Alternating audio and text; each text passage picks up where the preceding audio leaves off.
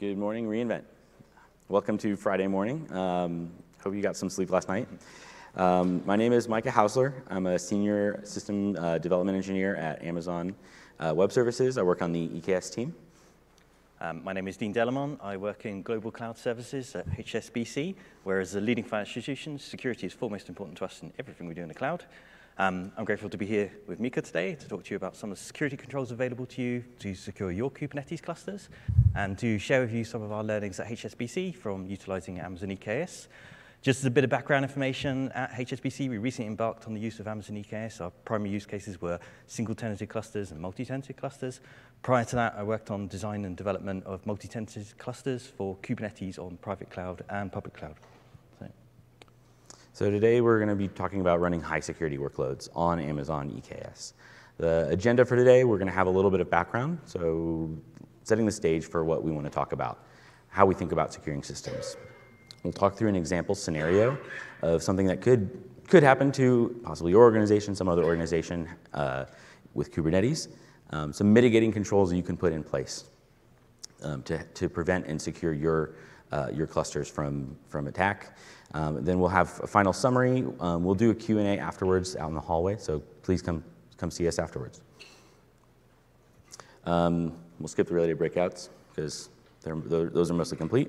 So before we dive into details about running high security workloads on EKS, we want to set the tone for the presentation. So we want to talk about the ways in which we approach and think about securing systems. I don't want to scare you, but security is hard. It requires you, the defender, to get it right every time. The attacker, your adversary, has to get it right just once. So again, it's asymmetric by nature, but it's possible to do and do with good practices. So we're going to talk through some of that today. One of the first models that I kind of want to present you with is the CIAA model. It's an acronym for these four things. Confidentiality. This refers to authorized access to information. So the right person accessing the right information and not necessarily revealing that information access to others.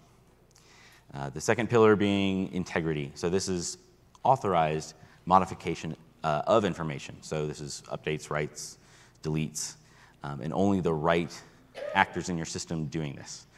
You don't want someone deleting a record from a database that they shouldn't. Similarly, you wouldn't want someone updating an address or something that they shouldn't. And availability, so this just refers to information being accessible when it's desired. So you've probably heard of DDoS or distributed denial of service or just denial of service attacks. This is an attack on availability. This is pretty critical to most applications. And then the final pillar being accountability and auditability. So this just refers to the tracking of access to information or modification. So you'll see around this area, you'll see things like audit logs or just records of access. This is what you use to help replay what happened when. It might be forensic in the case of intrusion, or it could just be a regular review and audit of systems. Okay, so we're going to talk about shared responsibility model. So no better place to start. So one of the important distinctions to make when using Amazon EKS is obviously Amazon is responsible for the control plane, but you as the customer are responsible for the data plane. That entails the EC2 instances, so your worker nodes where your pods and your containers reside. So with that, you have a set of responsibilities that comes. So essentially everything shown on the line above in the simple picture there. So here you're responsible for Kubernetes-related configurations, so things like RBAC, so defining RBAC in a least privileged way. So you've got cluster roles, general application roles, you've got separation of roles and responsibility, so you're defining RBAC permissions, RBAC bindings, etc. In addition, you're responsible for your Kubernetes configuration in terms of your security posture. So things like Kubernetes pod security policies, which we'll talk about later what that is and how you can use those. So those are the things that define the rules how your pods can run.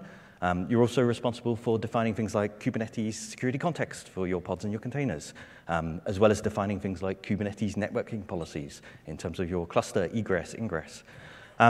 So in addition to that, just like any ordinary Amazon service that you would use, you're responsible for the configuration of the VPCs, so things like your security group rules, again, in a fine-grained way.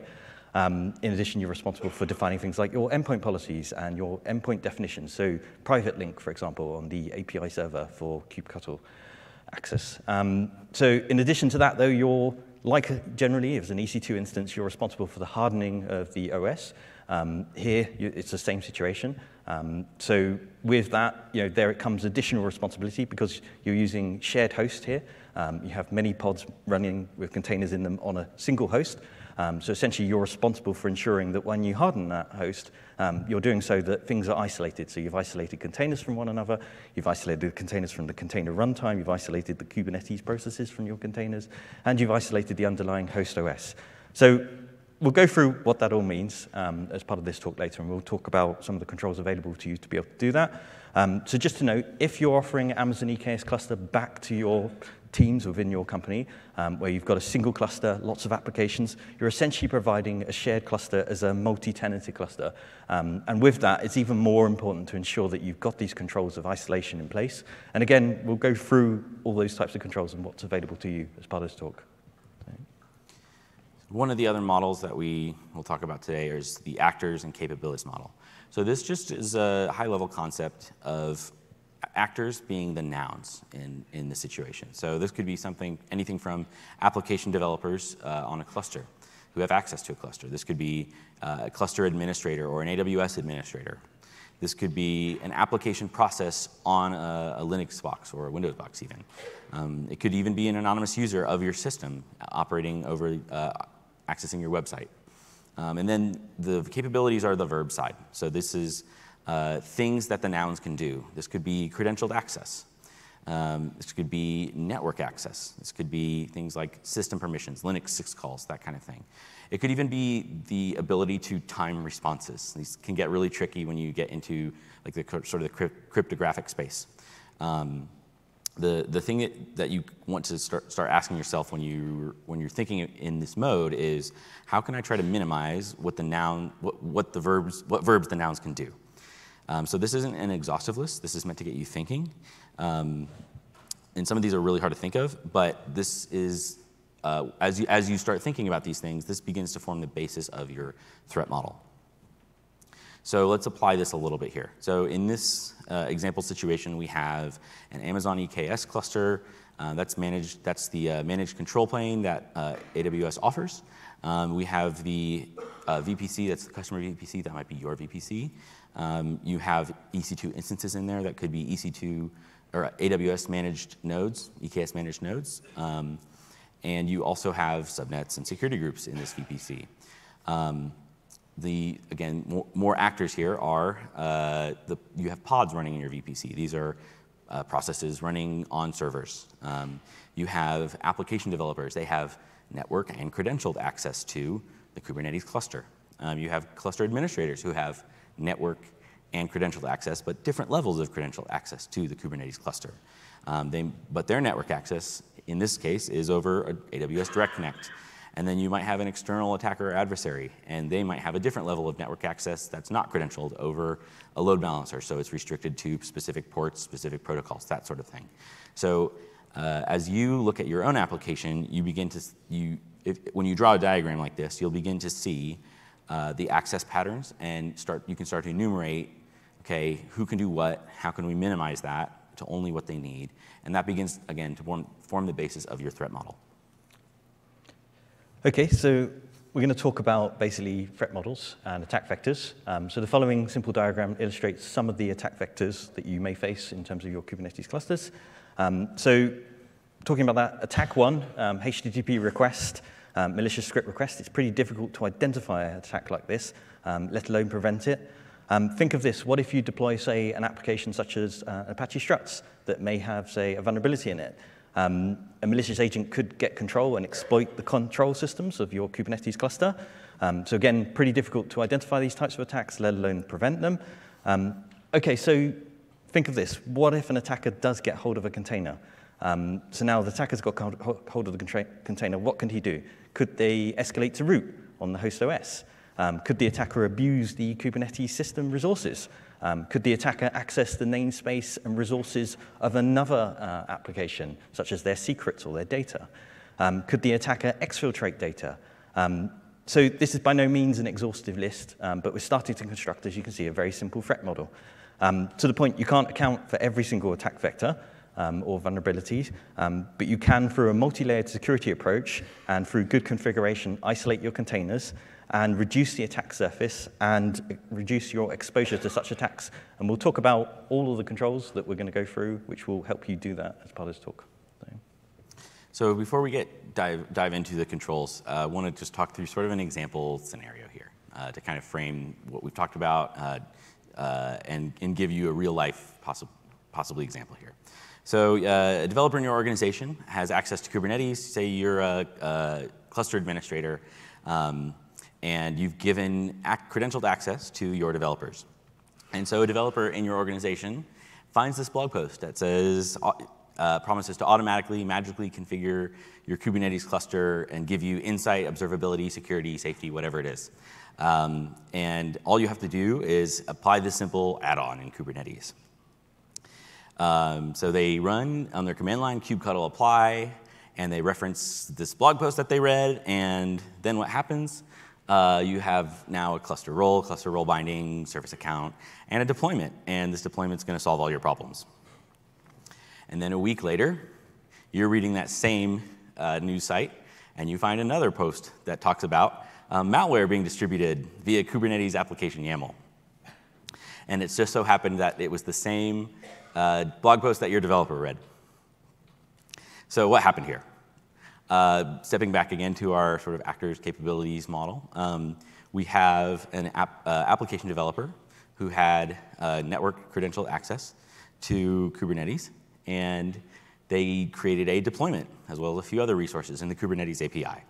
The Kubernetes API then created a pod. The deployment creates a replica set creates a pod gets scheduled onto a node starts running the container. And now this malware pod has system access to your application. It has network access to possibly your Amazon RDS database in a different subnet. It has access to your Amazon Elasticache, whether that's Redis or Memcache or whatever you're using. And it also has egress internet access. So this is just, again, kind of a spooky example, but something that could possibly happen, right? Something very seemingly simple and innocuous had big consequences. So how can we prevent something like this from happening? You as possibly a cluster administrator, someone who's responsible for interacting with the Kubernetes cluster.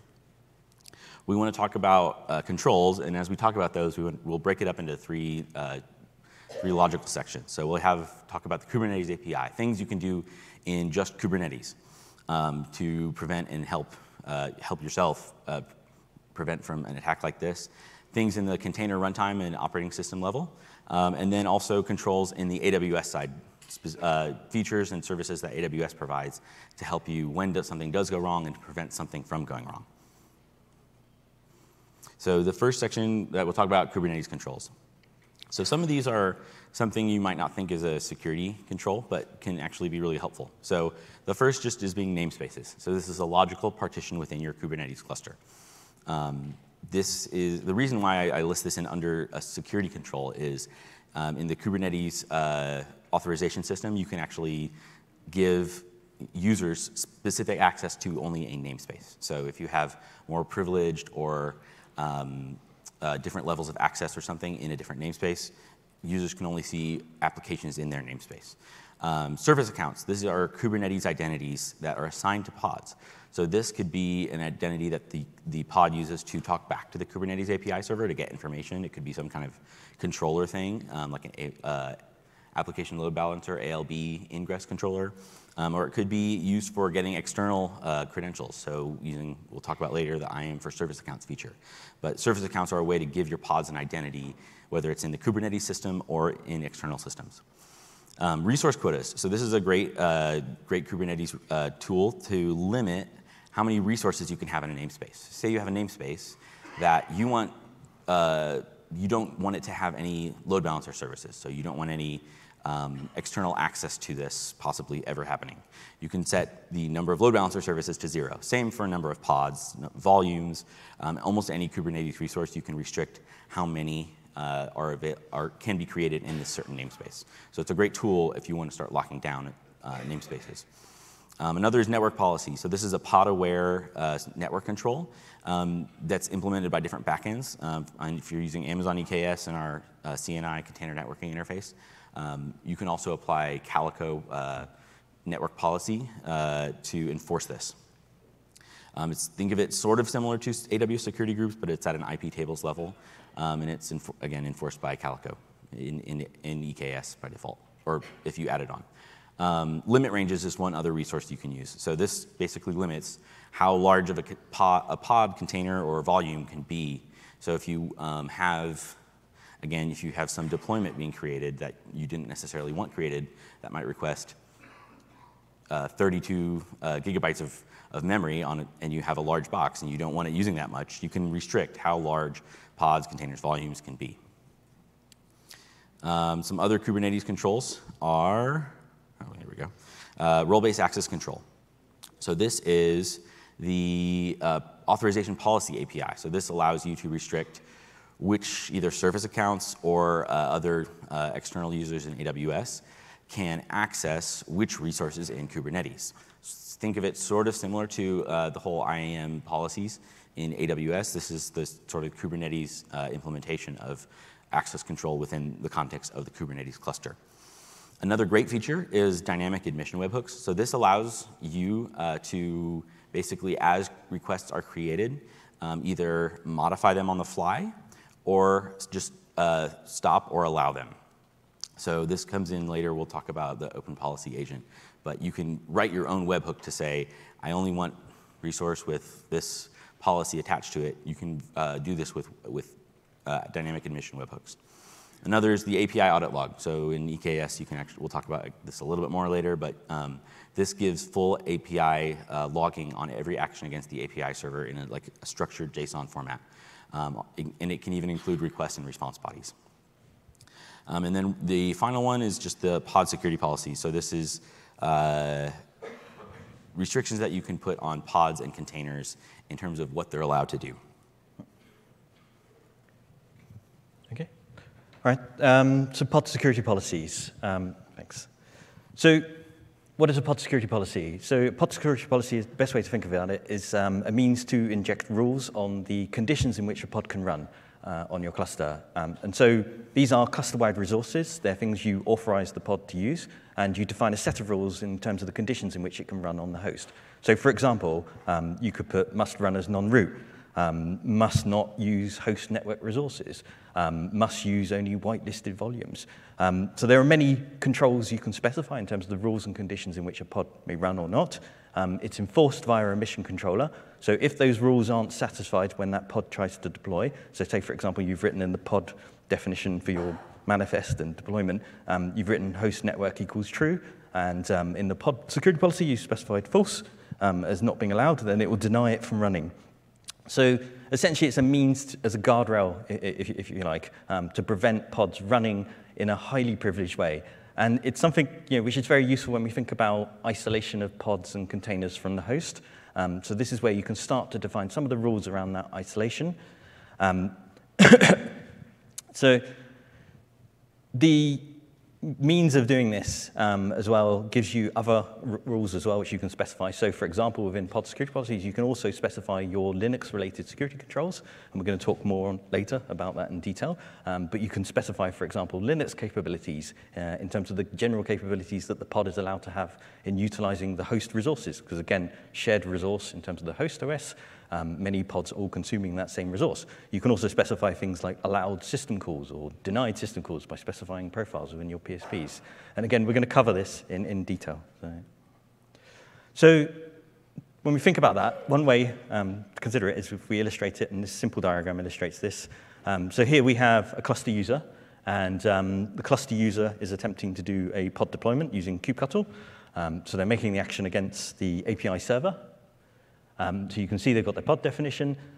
The admission controller and the Kubernetes API server essentially are interacting with, if you like, your pod security policy in checking the configuration that's allowed within that pod security policy. So this particular pod that they're deploying has been authorized to use the pod security policy here. And based on that condition, the pod, if it meets the conditions in the pod security policy, is allowed to be deployed. So that was a very simple kind of high overview of it. Here's an example of a restrictive pod security policy. This is a simplified one, just to illustrate some of the controls available to you when using pod security policies. So here we've got privileged equals false, where we're preventing essentially the container from escalating to root, which is an important one because you want to prevent container breakouts onto your host, where a container may then perform some of the attack vectors we spoke about earlier, such as data exfiltration. Here, we're restricting the pod to specific volumes in the container. So we've defined these are the allowed volumes that that container can access. So we're not allowing it to have all host access in terms of the volumes on the host. And here, by setting host network equals false, we're disallowing the direct use of the host network, which is important to isolate the container from the host networking resources. So using container port rather than host port, for example. And here we're preventing the writing to the root file system. So again, equally important, if a container has been exploited by an attacker and they've got hold of the container, the last thing you want them to do is to have the ability to write to a root file system on the host, because it has many permutations and risks associated with it. So we're going to give a very short pod security policy. The purpose of this, demo on the pod security policy. The purpose of this really is simply to illustrate pod security policies and how they're enforced via mission controller. So in this simple example, we've got a couple of actors, which I'm going to show you. We've got basically a cluster administrator that's created the pod security policy. Oh, hang on. What happened there? Red. Yeah. Strange. Sorry, bear with us a second.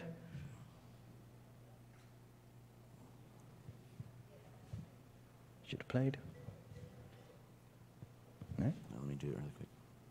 Sorry, bear with us a second. It's there we go. Okay. Apologies for that. Okay, so we've got a couple of actors. We've got cluster administrator, we've got application developer. Cluster administrator has created a PSP. The pod has been approved in this case to use the pod security policy, which is associated with. When we get to the point, so you can see here is our restrictive PSP that we've created. So like the example we showed earlier. And we're just showing here, yes, you're authorized to use it. So we're demonstrating the pod's been authorized to use that pod security policy. And now we're going to run up the pod. So in this case, actually, it's BusyBox, sorry, not Nginx. I've got a demo of Nginx in a second. So in the first instance, it's not violating the pod security policy, so it's allowed.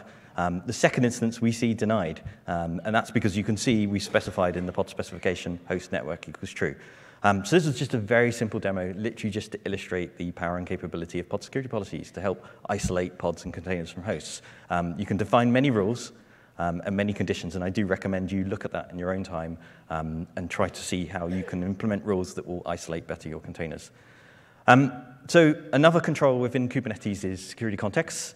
So there are various forms of security contexts. There's two, in fact. There's pod security contexts, there's container security contexts.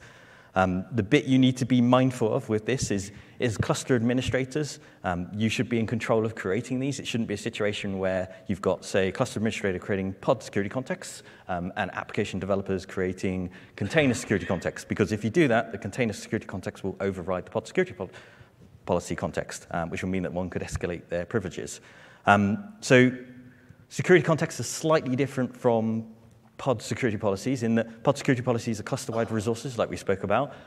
They're essentially guardrails, which set the conditions in which you can deploy. This is really a means, in terms of security context, to inject your variables. So think of it as a means to set environmental variables. So here I'm defining the labels which my essentially pod or container will utilize. Here I'm defining the absolute conditions in which that pod and container will itself run. That may be a subset of what the pod security policy allows, for example. So this is an example, security context, just a very simple one. Similarly, you can put rules in the security context for your specific pod and container. So in this example, it's a pod security context, where you can see here we've got, again, prevents root escalation, where we've got root escalation equals false. Here we've defined a UID, which is 1000. Why we've done that is to stop the container from running essentially as root. So that, again, that was a very, very simple example. So we're now going to move down the stack. So we've been talking about Kubernetes security-related controls. We're now going to talk about container runtime controls and operating system controls, so going a bit deeper.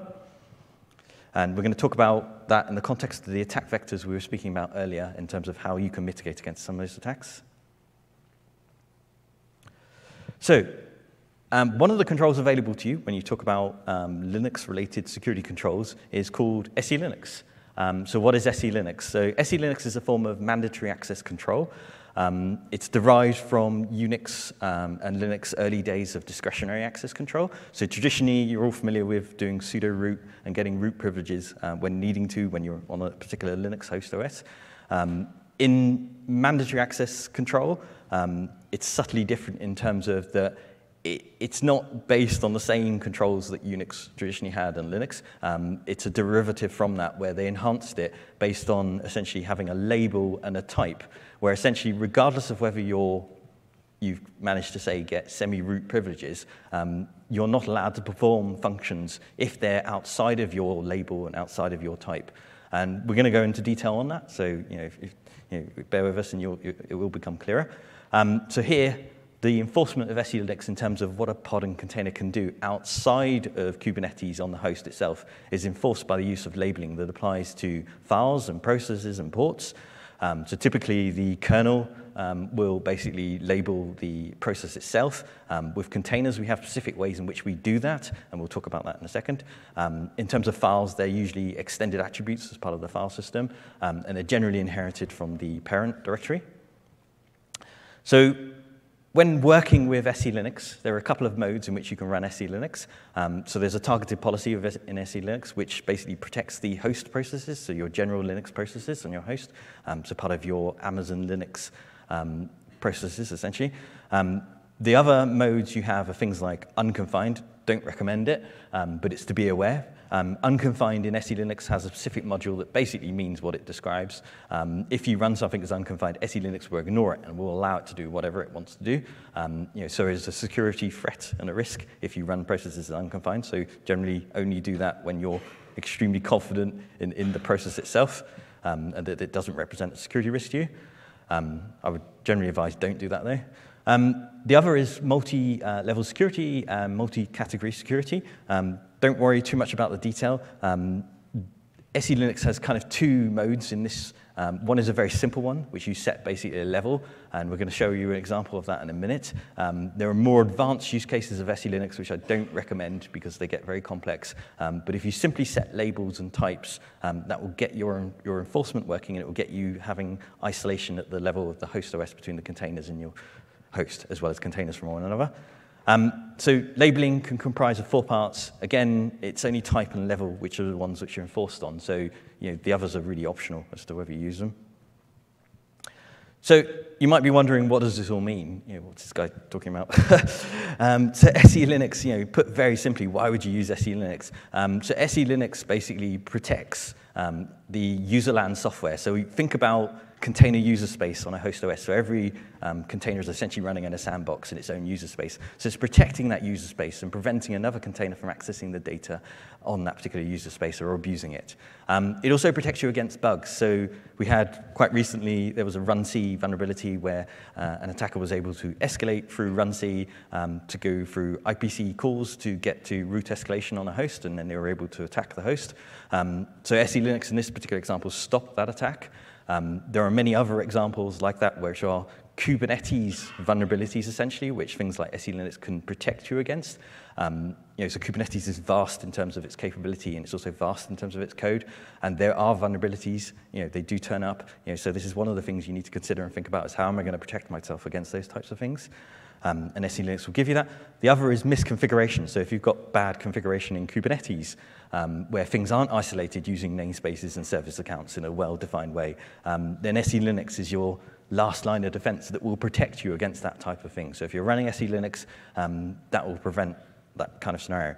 So the simple diagram here illustrates this, where we've got basically 2 pods and containers running up. One's labeled container_A_T, the other's labeled container_B_T. So unique type. in both cases. And then they've got a file which is labeled, as you can see, so, and the other one's got so. Don't worry about the detail, just know that it's unique. And it's that uniqueness that causes the separation. So container underscore A underscore T can access its files, can access its data, but it can't access the data of container underscore B underscore T. Be aware, if you run, for example, container B underscore T as unconfined, then it will be able to access container underscore A's files and everyone else's and everything else. So don't do that generally.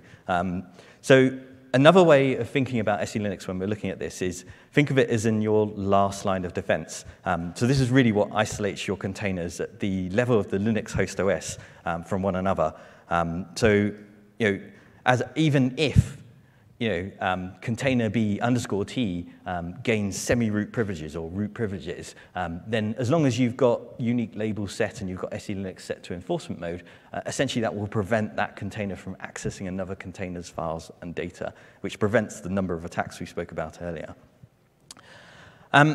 So SELinux has a specific module, just to be aware, which is called container underscore T, which is a general module for containers.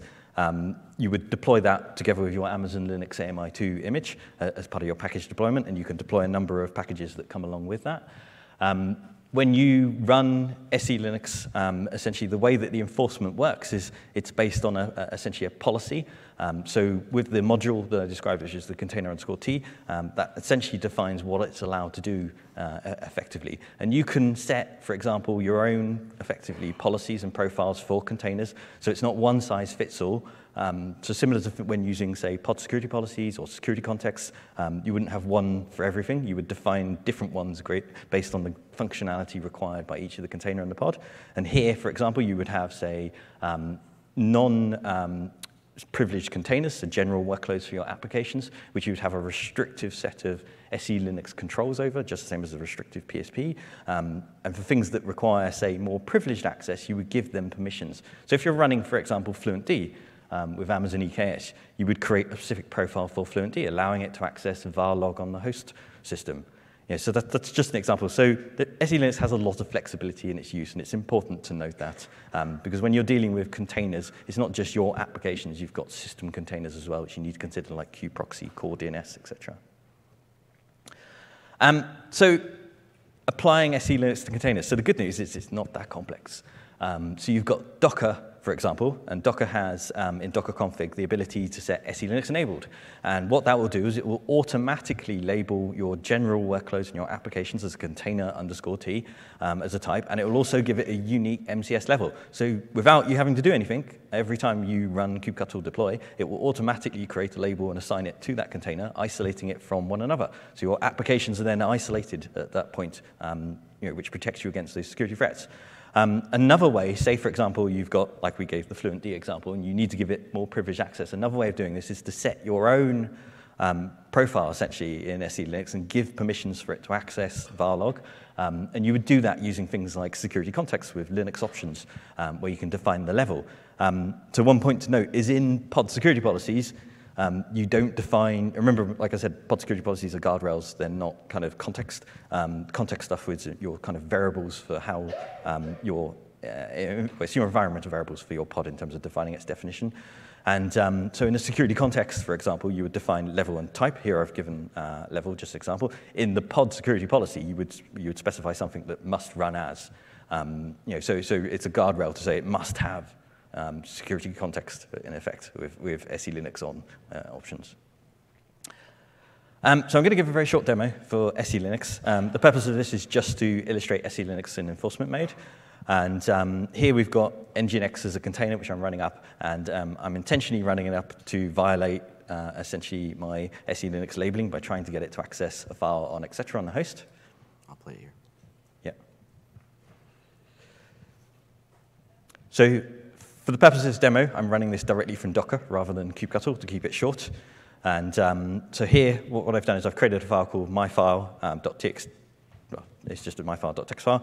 I'm running up an nginx container instance. And what you'll see is the first time that the nginx instance runs, you'll see that it is able to read the file.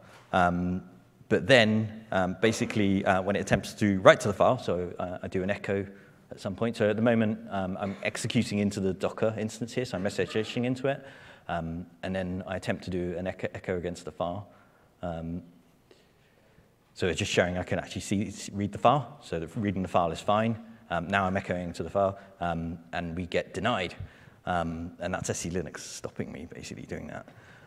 So I'm exiting now and going back onto the host. And SE Linux has a set of logs in varlog, which contains basically the exception, which if SE Linux is denied an access, it will give you the exception. And here you can see it's got the append denied, and it's telling us why it's not allowed it to access that particular file. And that's because of the labeling essentially doesn't consist, or it's not consistent with that of the container, and we haven't allowed it to do so.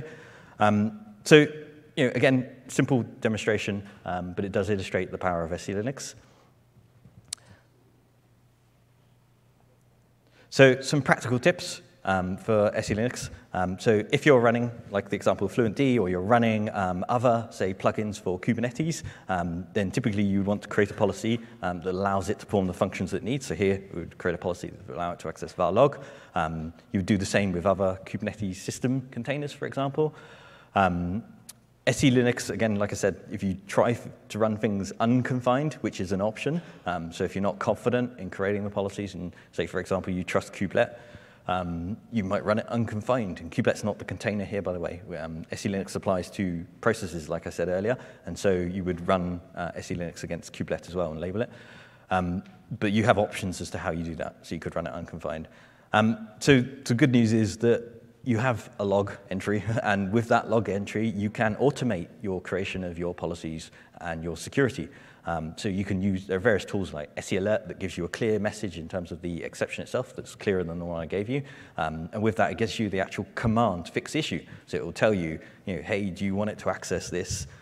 If you do, run this command. And so it's very simple as a cluster administrator then to run the command if they want to give it that privileged access. And what that does is updates the policy, essentially, in the profile for the module for that particular container behind the scenes. You can also do things like, say, for example, if you're running in a development environment, you've got lots of containers, and you're unclear what functionality are needed by those containers. You can run things like audit to allow, or write your own scripts off the back of audit to log, and that will generate for you a policy, which then, in your production environment, you can set to enforcing mode of SE Linux, and then run that in the least privileged way. So that's the kind of method of doing dynamic profiling yourself. There are a couple of command lines, restorecon, chcon. So these are for if you've got a labeling issue. You shouldn't generally get labeling issues, but say, for example, you do with a file and your container can't access its file, then you can use these commands to actually change and modify, essentially, the labeling. OK, so still talking about SE Linux, Linux-related security. There is another available tool to you, which is called seccomp. So subtly different. So SE Linux, like we said, mandatory access control based on enforcement of type and label. Seccomp is different in that it's not going to isolate your containers from one another or the host like SE Linux is doing. But what it will do is will protect essentially the kernel from bad syscalls. So seccomp essentially is a module that intercepts kernel calls and will basically only allow whitelisted syscalls that are deemed safe calls. So this is where a container might subvert out and try and make a syscall where it can gain privileges. So the type of thing you want to kind of obviously prevent against. So with seccomp, there are a couple of ways in which you can use it. Again, you've got unconfined, don't recommend. There is a runtime default configuration you can use with seccomp.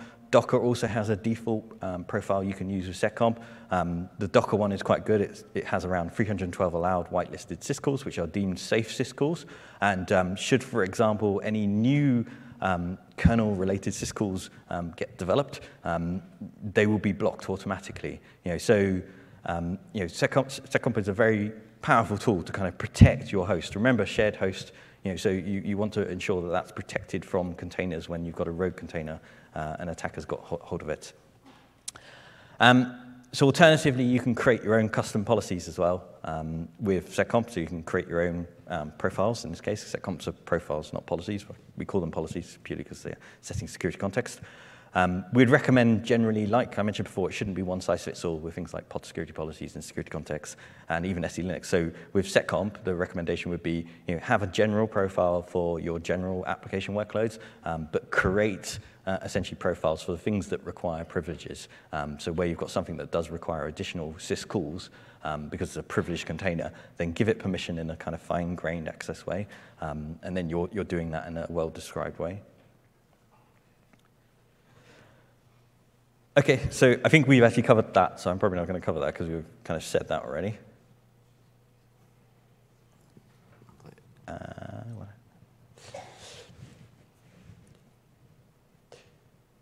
Why did that go back? Hang on, sorry, bear with a second. Okay, so moving on. Container image management. So slightly different topic, but equally important to everything we've just discussed earlier. So whilst I've talked about attack vectors protecting and isolating containers and everything else, one other attack vector is the image itself. So one could basically put a rogue image into the cluster. And so you have a number of attack vectors you face here. So here we've got external attacker could use the image registry credentials, call the container runtime API publicly, and do Docker pull and Docker run. We have internal attacker could export image registry and push and pull images externally. We have access to container runtime directly, so they're spawning a container directly on the host OS, bypassing Kubernetes and all the controls that you've spent a lot of time and effort building. You could pull a rogue image into the cluster that has malware on it, for example, and that could result in a security incident. You could push images outside of the cluster, potentially if you've stolen, say, the credentials. You could potentially pull an image, then push it out, and do a data exfiltration. Another attack vector is man-in-the-middle attack on your CI/CD pipeline. So perhaps you have a CI/CD pipeline because you're doing things in a well-defined security way, and you're scanning images, and you're only using scanned images for your clusters, which don't have vulnerabilities. An attacker might essentially attack that by stealing the Docker credentials and then put an image in themselves which hasn't been scanned, thereby bypassing everything that you've done there. So these are just some of the attack vectors that you could face. The first one in the example of essentially accessing Docker API publicly, you would have to have gone out your way probably to allow that to happen, because generally the Docker API shouldn't be exposed publicly because you should have defined your VPC so it's all private. But we'll talk about some controls around that. So these are just some of the controls available to you. So Amazon ECR recently announced ECR endpoint policies. With that came the capability of putting principal org ID as a condition in your policy. That's useful because it would prevent basically the pushing and pulling of images outside of your cluster by an IAM entity that's not part of your organization. So it's a very good control there that I would recommend you use. Another thing is called Open Policy Agent, which we're introducing here. So Open Policy Agent is relatively new in Kubernetes. It's a form of control using a mission controller to enforce essentially preventative incidents from occurring. So, for example, you can write an OPA policy that will whitelist registries in terms of image registry, and it will intercept essentially calls to the container by the container runtime to kubelet. So where we've got kubelet and container runtime interacting together, making calls to pull an image from your Amazon ECR or from an external entity that's not your Amazon ECR, it'll intercept it, and it will prevent it from accessing a whitelisted registry, a registry that's not your whitelisted registry. So quite a powerful tool there, and that will stop some of the attacks we spoke about earlier. You've also got the ability to use OPA to enforce signing of images. So you can put a condition, must use only signed images, where you can put, and I'll show you an example of an OPA policy in a second, but you can put a condition on that to stop an attacker basically stealing the credentials and pushing an image into your cluster with malware on it, because only signed images essentially will be allowed. With the container runtime API being accessed externally, you can stop that by simply doing things like using Unix sockets rather than general configuration. Obviously, configuring your VPCs and your security group rules to ensure that it's not publicly accessible would be another control. So here is a very simple OPA policy. In this policy, we're basically preventing the use of any images other than those that have been scanned and are inside our Amazon ECR registry. So you can't bypass that at the point of deploy with a pod. It's forced to use images only from that. So if you define something different in your pod definition and you attempt to pull, it will be rejected essentially by a mission controller. We could here have the signature, so we could put a condition on the SHA-256 signature to say that only a signed image is allowed, and that will force basically the signing of an image, and it will reject basically the pod from being deployed as in the same way, effectively. So just to mention, at HSBC, we've got these types of policies. We've also got additional policies around lifecycle management. So as well as scanning images, we basically maintain state. So should a vulnerability appear in an image, we will ensure that that image is not running live, and we enforce basically pods to go over to new images. So over to Mika. Yeah. So the last section that we want to talk about is AWS controls. So what are the features and services that AWS provides you to help you secure your workloads running?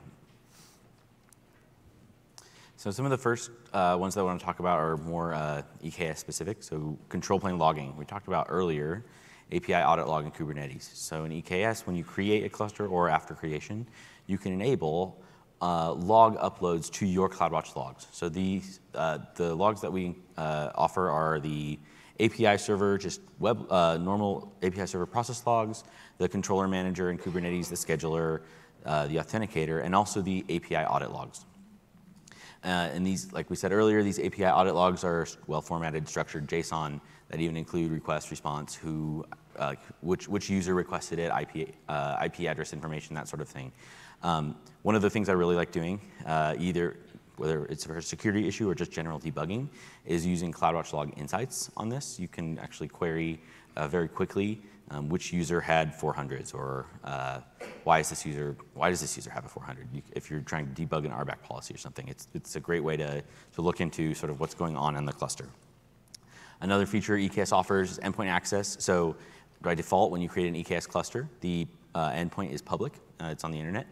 If you don't want that enabled, you can turn it off and just have the Kubernetes API server be available in the VPC of your workers. Another feature that we offer, access control, and authentication control. So when you talk to a Kubernetes cluster as a user, you're using your AWS IAM identity. So we basically give you the ability to say which AWS IAM users can access the EKS cluster. Another feature that Amazon ECR, the Elastic Container Registry, provides is, this is recently launched, image scanning. So as an image gets pushed, it can be scanned, and you can get notified about CVEs in the base OS of your container images. And then one other feature that EKS provides is the IAM roles for service accounts. So this allows you to assign IAM roles to specific pods. So we'll talk about that a little bit more. Why would you use this? So there's a number of reasons that we really feel excited about offering this to our customers. One is just that we feel that it's secure. So you, as a customer, when you use this feature, you can set IAM policy restrictions on the IAM roles around which Kubernetes service account can assume that role. So you can say this namespace can assume this role, or this just one individual service account can. And then it also enables you to isolate AWS permissions to your pods.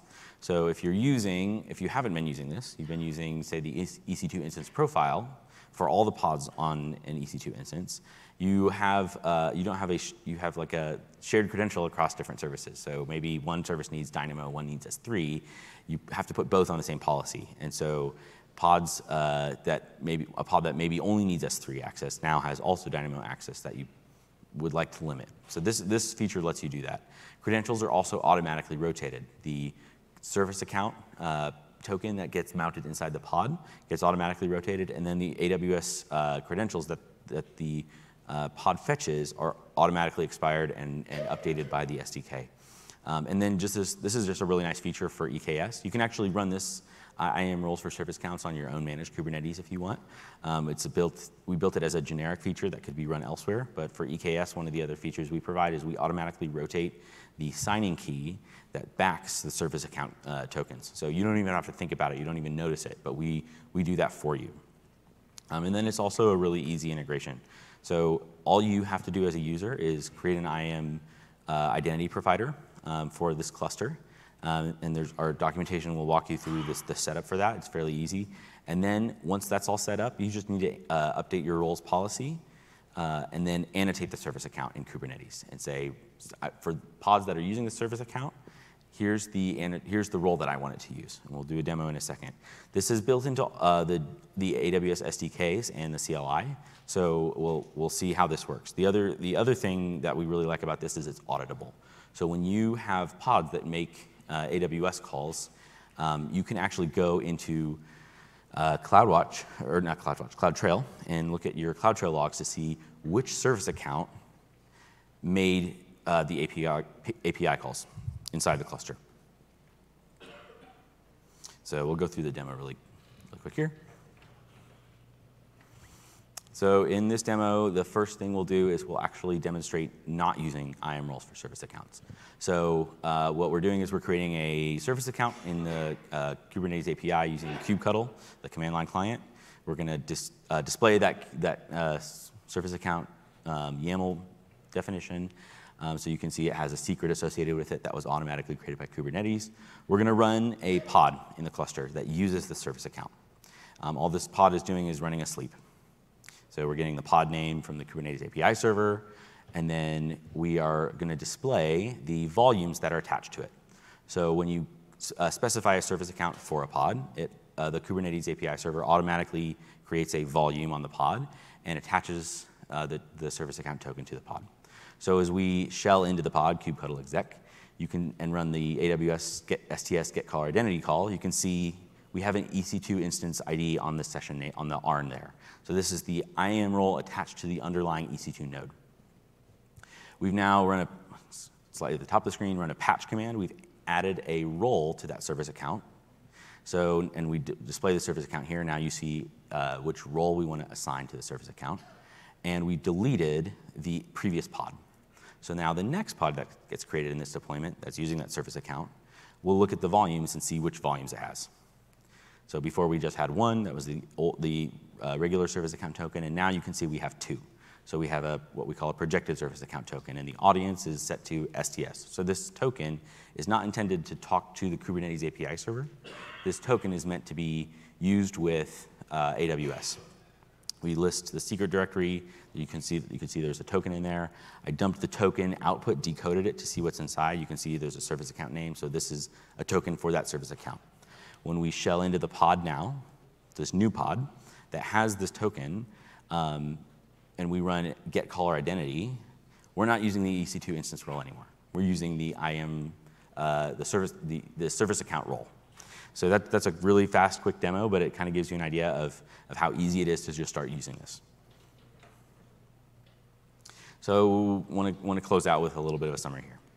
So there's a lot we talked about. Yeah. So just before we finish, I wanted to share with you our security defense in-depth strategy at HSBC. So this is not all of it, but I've tried to capture the main bits. So some of this we talked about. So we covered items like utilization of Kubernetes pod security policies, pod security contexts, so to inject essentially rules using pod security policies, and to set your context to ensure that things are isolated from one another. We also utilize namespace, which we talked about earlier. So we talked about namespace for isolation in Kubernetes, service accounts for identification, and utilization of RBAC, so creating basically least privileged roles with permissions. So we've got cluster administrator roles, app developer roles, and then separation of roles all the way through. So think IAM for Kubernetes when you think about RBAC. So we also utilize things like IAM roles for pods, and well, I call them pods, but service accounts. So effectively there, we're utilizing that because we want least privileged models. So we've got AWS resources outside of the cluster. So DynamoDB, S3, whatever the resource is. And we want to ensure that the pods within our multi-tenanted clusters have least privileged access, where only a specific team can access its resources. So we utilize IAM roles for service accounts for that purpose. Kubernetes networking policies. So we spoke about that briefly earlier. So options around that in terms of using native Kubernetes policies or Calico, for example.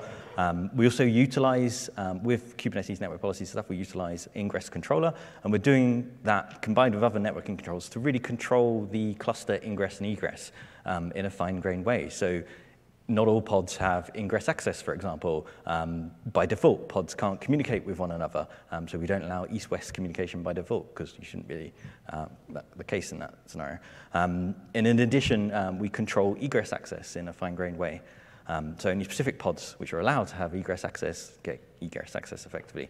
So image management we spoke about, we utilize all the policies that we gave the example of earlier and others. So we control in a highly controlled way the use of images to ensure that they're scanned and they don't have any vulnerabilities, and that a man-in-the-middle style attack can't happen on our CI/CD pipeline. We also enforce that people can't pull images into the cluster themselves or push images outside, utilizing the controls we spoke about. We also use the Linux-related security controls we spoke about, so things like SE-Linux, managed access control, where we've got the Linux security module we're utilizing for that, which is not an Amazon EKS product. It's a effectively an open source plugin, not even specific to Kubernetes, but can be used with Kubernetes, and we're doing so in that particular case, and people do use it for Kubernetes. And we have SecComp as well, as we mentioned, which filters out syscall rules. So there are many others that we utilize, and we use things like private endpoints, as mentioned earlier, and we utilize Amazon controls like VPC endpoint policies, restricting those, so only principals allowed can access essentially resources. So again, it's just to give you an overview, essentially, of what we do.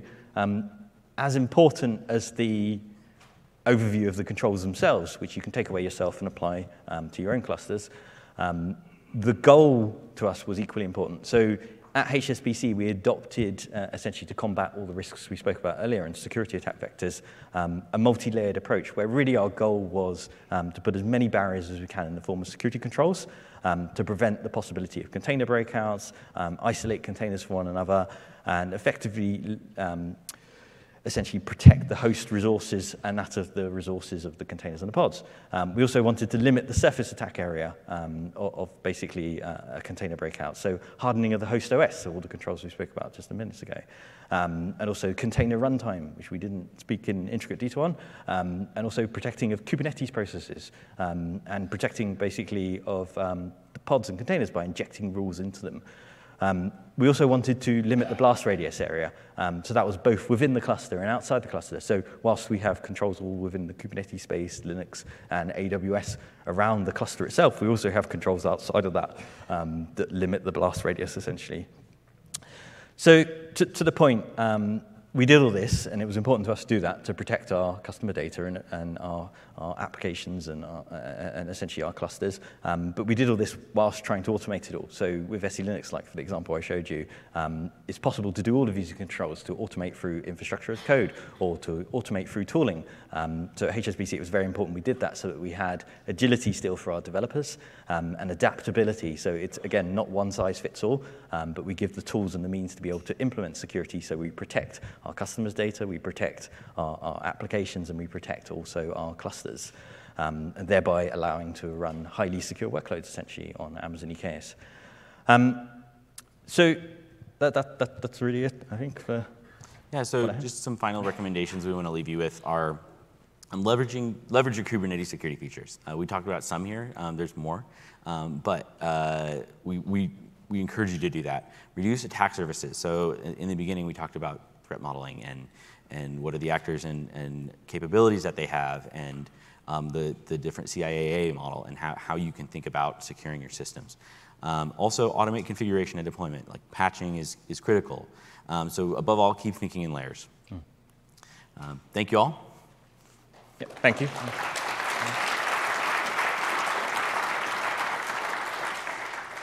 We won't be doing any Q&A, but you can catch us out in the hallway. Please fill out a survey. We really value your feedback, and we'd love to hear from you. Thank you. Thanks.